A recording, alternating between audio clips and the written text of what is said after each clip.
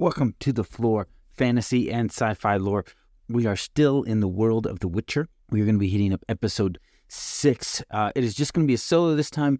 In some of the scheduling issues, we didn't realize that we hadn't recorded this one yet, and we had already finished The Witcher. The rest of the team is moving on to other projects. So I'm going to fill you in on this episode really quick and the really important lore points here. But Aaron and Eli are not going to be with me.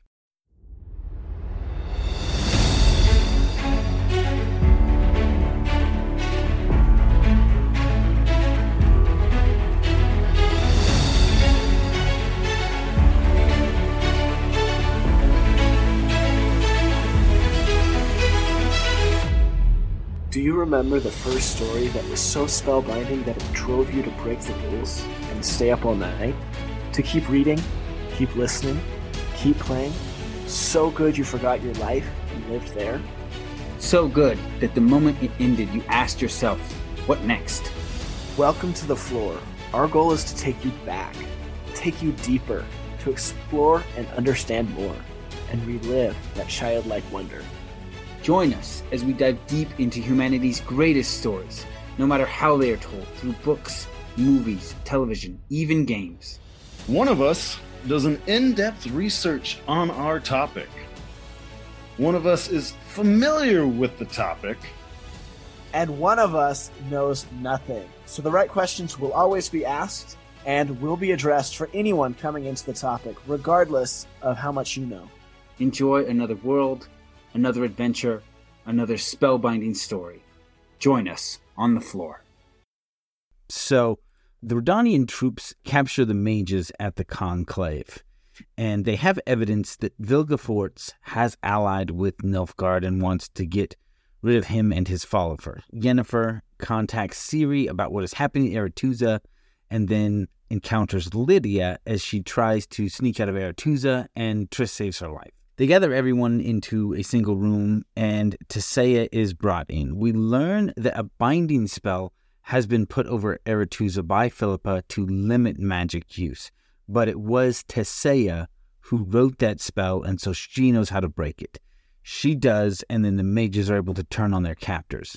In the books, this spell put over Aretuza for the Conclave is not done in secret, nor is it done for nefarious reason. All the mages know the other mages have ulterior motives, and so that's to just provide a protected space and a willingness for everyone to attend the Conclave. So definitely a shift there, and you can kind of see how it works within the narrative of the Witcher Netflix series. Vilgefortz admits to tricking Tissaia and using her before letting the Scoia'tael in. A reminder that Aretuza was built by the elves, so they are probably familiar with the passages. With the lifetime of elves, it's very possible some of them used these passages when they were younger. So there's a battle between the elves and mages, and Filavandrel is killed.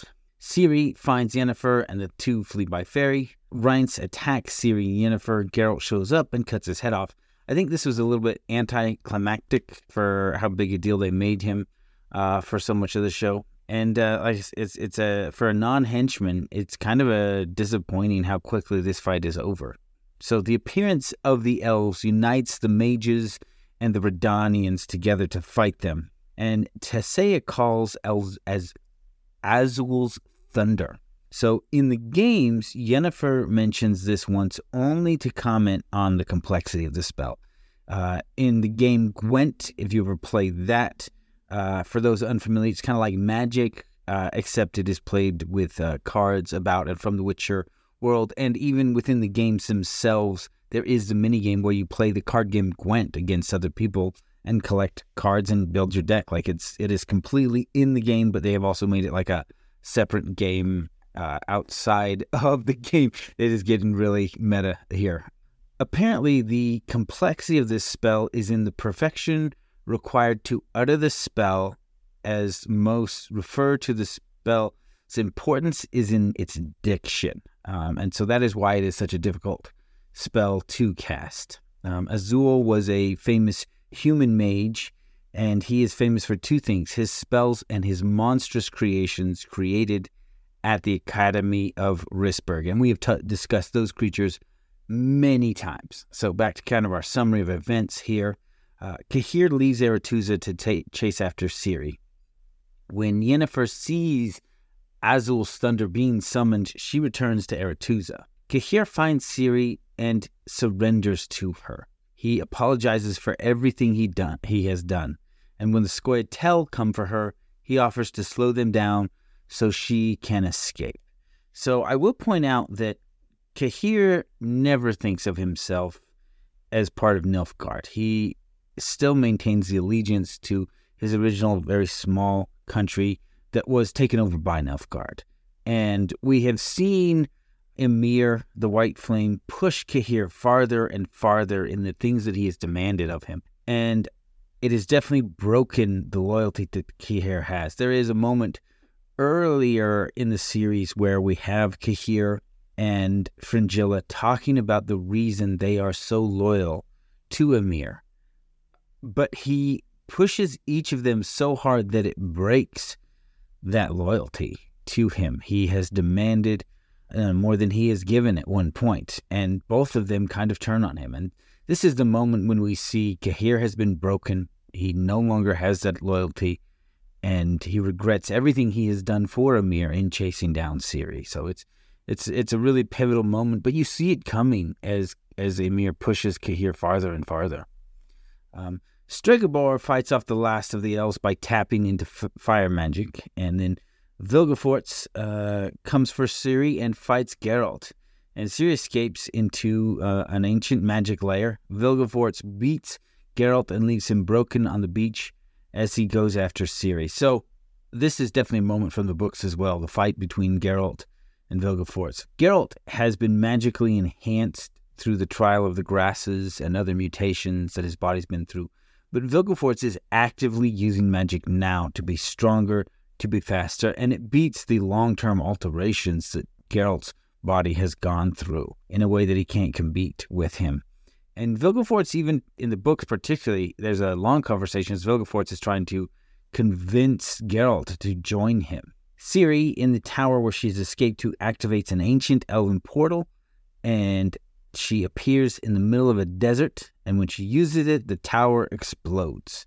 So this is also a moment from the books as well. s3e does activate a portal in Aretuza and doesn't know where it goes, but she just needs to escape. And then Triss pulls Geralt from the beach as the tide comes in, and the tower where the eels were kept, if we go back all the way to season 1, they had turned the girls into eels that would use their life force to essentially generate magic for Aretuza. So this tower where that process was done and they were kept, it's kind of the core of Aretuza, where they get all their power, crumbles as the mages look on. So the really big lore points here are Azul, the mage, and his spells. And the rest of it is just kind of the, important events here. We've tried to tie that into earlier things that happened in the season, talk about other things in the books. But that's really the only lore point here. And I know that every time a new season starts, we got to go through a new big list of characters and everything. And so we're always going to be lore heavy on the front end of things where all the new things are. And lore's going to be a little bit lighter on the back end. So we're going to wrap up the next 2 episodes, and then that will be it for The Witcher. We talked about doing a episode on the romance between Triss and Geralt if you choose that path in the games. We have talked about maybe putting together a summary of the story events of the games for those who didn't play them and only watching the series but may want to dive in a little bit more, but maybe games aren't your thing.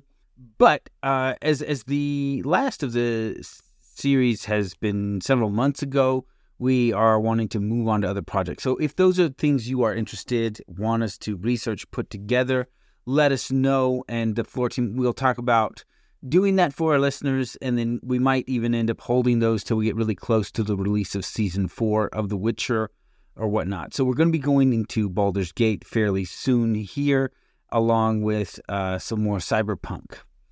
And so that's the direction we're going to be heading in the future. Of course, we would love for you to write in and get your thoughts on where you'd like us to go next. Oh, also, this is a solo. We haven't done many of those. A lot of other podcasters have been recommending us to try it. to see how it goes, see how listeners feel about it. So let us know how you feel about this solo episode. We're going to release a couple more on various topics just to get a feel for how they do and what your thoughts are on them. So, let us know, and we'll kind of take that under advisement as we try and improve the show to better fit what works best for you. Thanks for listening.